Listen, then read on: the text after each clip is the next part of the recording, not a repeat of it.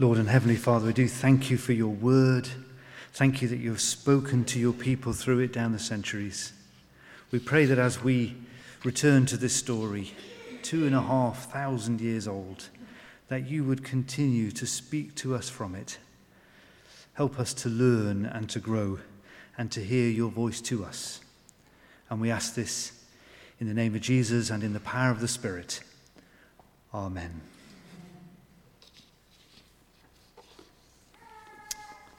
So we've reached chapter 4 in Esther. We've had chapter 1, where we came across these first characters in the story. Come across the king who spends most of his time drinking, and his queen Vashti. And Vashti refused to do as he wanted to do, so in this petulant way he threw her aside and decided to find another. And in chapter 2, we get this rather distasteful beauty contest that is played out in front of the king. And Esther goes forward as one of the competitors in this beauty contest, and she ultimately is chosen, and she becomes the queen. Then in chapter 3, which Richard was helping us to see last week, we come across the sort of third or fourth final sort of important figure in the story, this chap called Haman. And Haman is a sort of official of the king, and Haman is honored by the king, and everybody pays him due honor. Everybody sort of bows and doffs and generally makes him feel very respected, apart from Mordecai. Mordecai doesn't do that. Mordecai, who is Esther's older cousin. And Haman becomes more and more angry about it and decides in the end that not only is he going to try and do away with Mordecai, but he's going to try and do away with the whole of Mordecai's people, all the Jews in this town of Susa and throughout the empire of the king, King Xerxes. So when we get to chapter 4 and we see Mordecai tearing his clothes and wearing sackcloth and ashes, it is with good reason. This is not just him sort of exaggerating or sort of wailing for effect. There is something very profound going on here. Haman has managed to get the king to agree that Haman, can do away with Mordecai and the people of the Jews in Susa and throughout King Xerxes' empire. There is an annihilation on the cards. And Mordecai does what the people of God have always done.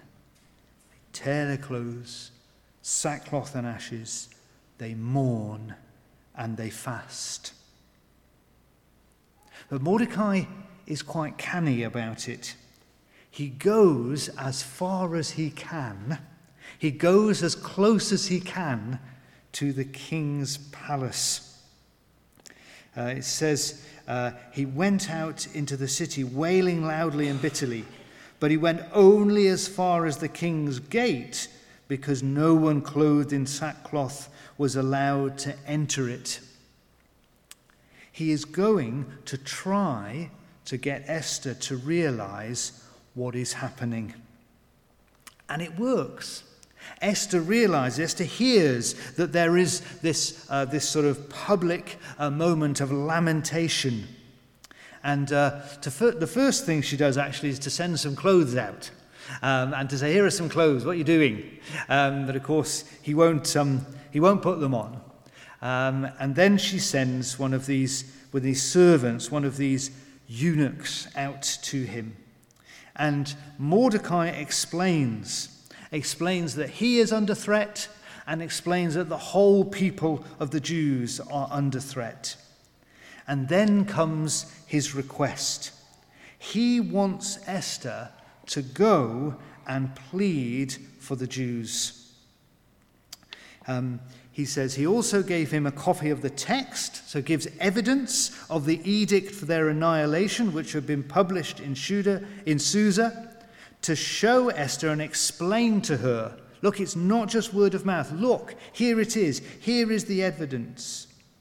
And he told him, that's the eunuch, to instruct Esther to go into the king's presence to beg for mercy and plead with him for her people. Do you remember up to this point, Mordecai has told Esther not to make clear who she is, to not reveal that she belongs to the people of the Jews. And now this is gone. Go in and plead for your people. And she responds in the way that I think most people would respond. She says, I can't do this. She instructed him, this is the eunuch, to go back to Mordecai and say, all the king's officials and the people of the royal provinces know that for any man or woman who approaches the king in the inner court without being summoned, the king has but one law, that they be put to death, unless the king extends his scepter to them. Look, I can't do this. I can't just turn up. I can't just walk in. And anyway, it's been 30 days since the king has asked me to go into his presence. I seem to be out of favor at the moment. This is more than my life's worth. I can't do this. There seems to be some cowardice here in Esther, but it is cowardice with good reason. She is the queen of a king who already has a harem, who can choose another woman at any point, and who has shown that he will take bizarre decisions based on very little evidence, and most of the time he is drunk. Her cowardice is based on very good evidence. I can't do this. But then comes Mordecai's answer. And it's a beautiful answer. It's a clever answer. When Esther's words were reported to Mordecai, he sent back this message: do not think that because you are in the king's house, you alone of all the Jews will escape. For if you remain silent at this time, relief and deliverance for the Jews will arise from another place, but you and your father's house will perish. And who knows but that you have come to royal position for such a time as this. There's something very practical and something very theological going on here. Very practical. You are a Jew. If this edict goes out, if it actually rolls out, they're going to find out that you're a Jew. Why do you think you will be safe? Vashti wasn't. His first queen wasn't. Why do you think you will be safe? This is a risk to your life as well as to mine and to everyone else's. There is a very practical threat here, and it is a threat, Esther, that faces you. But then there is also this theological conviction. And you know, as we've read this book and as we've heard several times, there is no reference to God in this story. But listen to these words. If you remain silent, relief and deliverance for the Jews will arise from another place. It will come from somewhere else. There is underlying his words a conviction that the Jewish nation will be saved. Why? Because they have been chosen by God and they are safe in the palm of his hand. Yes, they will suffer, but ultimately his faithfulness to them means that they will survive. If you don't do it, somebody else will. But who knows but that you have come to your royal position for such a time as this. There is an enormous risk that she faces, a risk of acting. If she acts, she may be killed. If she doesn't act, she may also be killed and miss out on being part of God's plan. She faces a really invidious choice. Do I act and risk my life? Do I try to save it, but may not, and then miss out on what God has in store for me? Maybe I am in this place at this moment for this purpose. And she decides to go for it.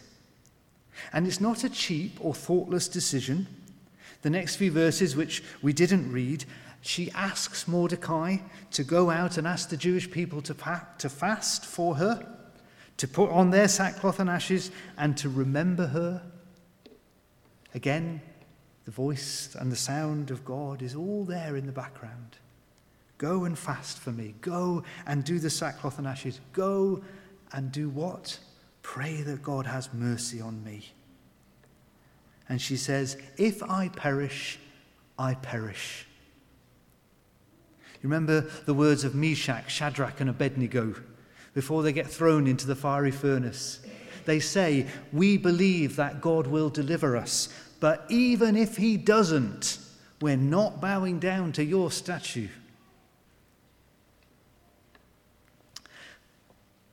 Now we'll find out, as the story continues to unfold, what happens next.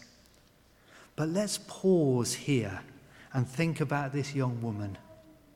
She is about to take this tremendous risk because she appears to be able to see that she may be in this position because God has placed her there. And God has placed her there for such a time as this.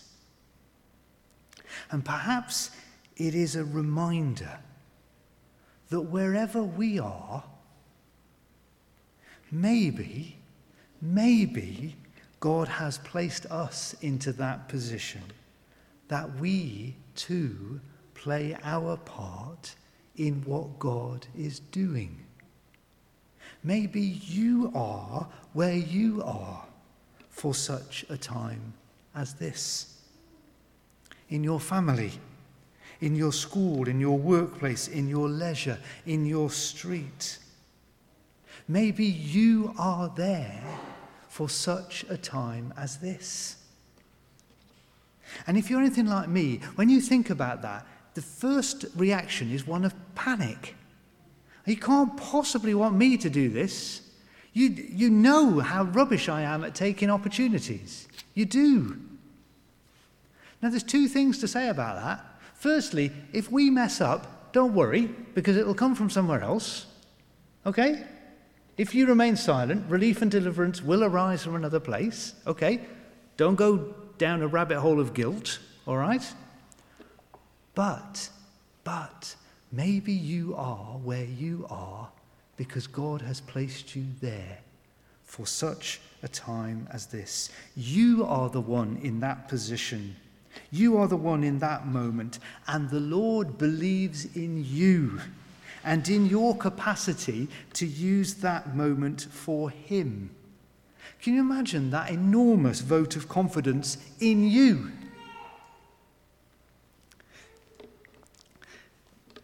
I once heard a sermon here in church by Louise's dad, by David Alcock, and in his sermon he said, there's no such thing as real Christians. He said, there's only us. That's one of those sentences hang on, what do you mean there? There's no such thing as real Christians, there's only us. And he kind of explained it a bit. What he said was that he thought most of us think that we're just sort of bumping along the bottom, and somewhere else down the road or in sort of glamorous places in London or somewhere else, they're real Christians, and they're doing wonderfully, and they're doing really well, okay? And they're great.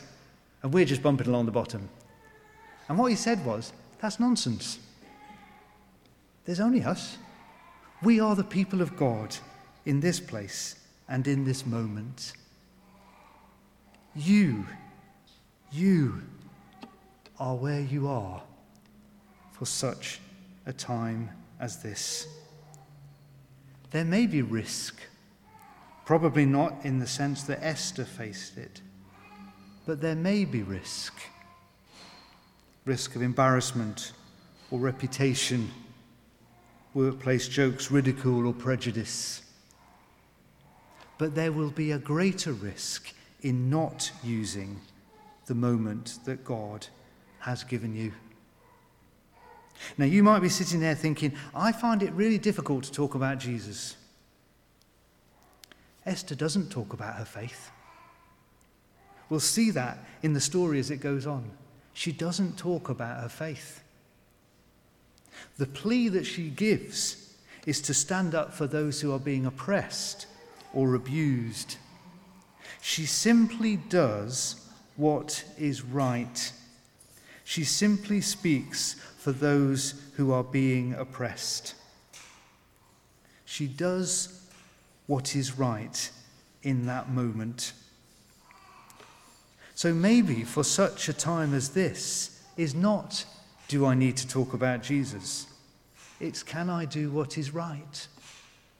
For my friend, for my family, for my neighbour, for the environment, for the place in which I live. Can I do what is right in this moment? Because maybe you are the person who is in the right place at the right time for such a time as this. Don't get panicked, full of guilt. Don't get all stressed and worried about it. But why not step into that wonderful sense that the Lord believes in you? The Lord believes that what you might do is of enormous consequence. We are still grieving for John, aren't we? Our lovely John and Anne dying 2 years ago. In some ways, I'm not sure St. Chirstopher's will ever quite get over the fact that they are not here. John often spoke about the fact that he was invited to St. Chirstopher's by a boy with learning difficulties. And John found his way to church and found his way to a place that gave him purpose and meaning and value and direction for the rest of his life. Maybe you are that person for somebody else, for such a time as this. Let's pray together.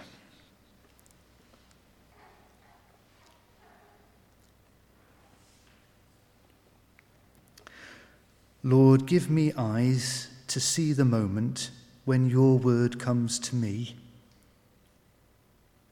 asking me to speak or act for you. Help me to see that I may be there in that moment for such a time as this. Help me to be like Esther and speak out against injustice and for the good of your people. Through Jesus Christ our Lord. Amen.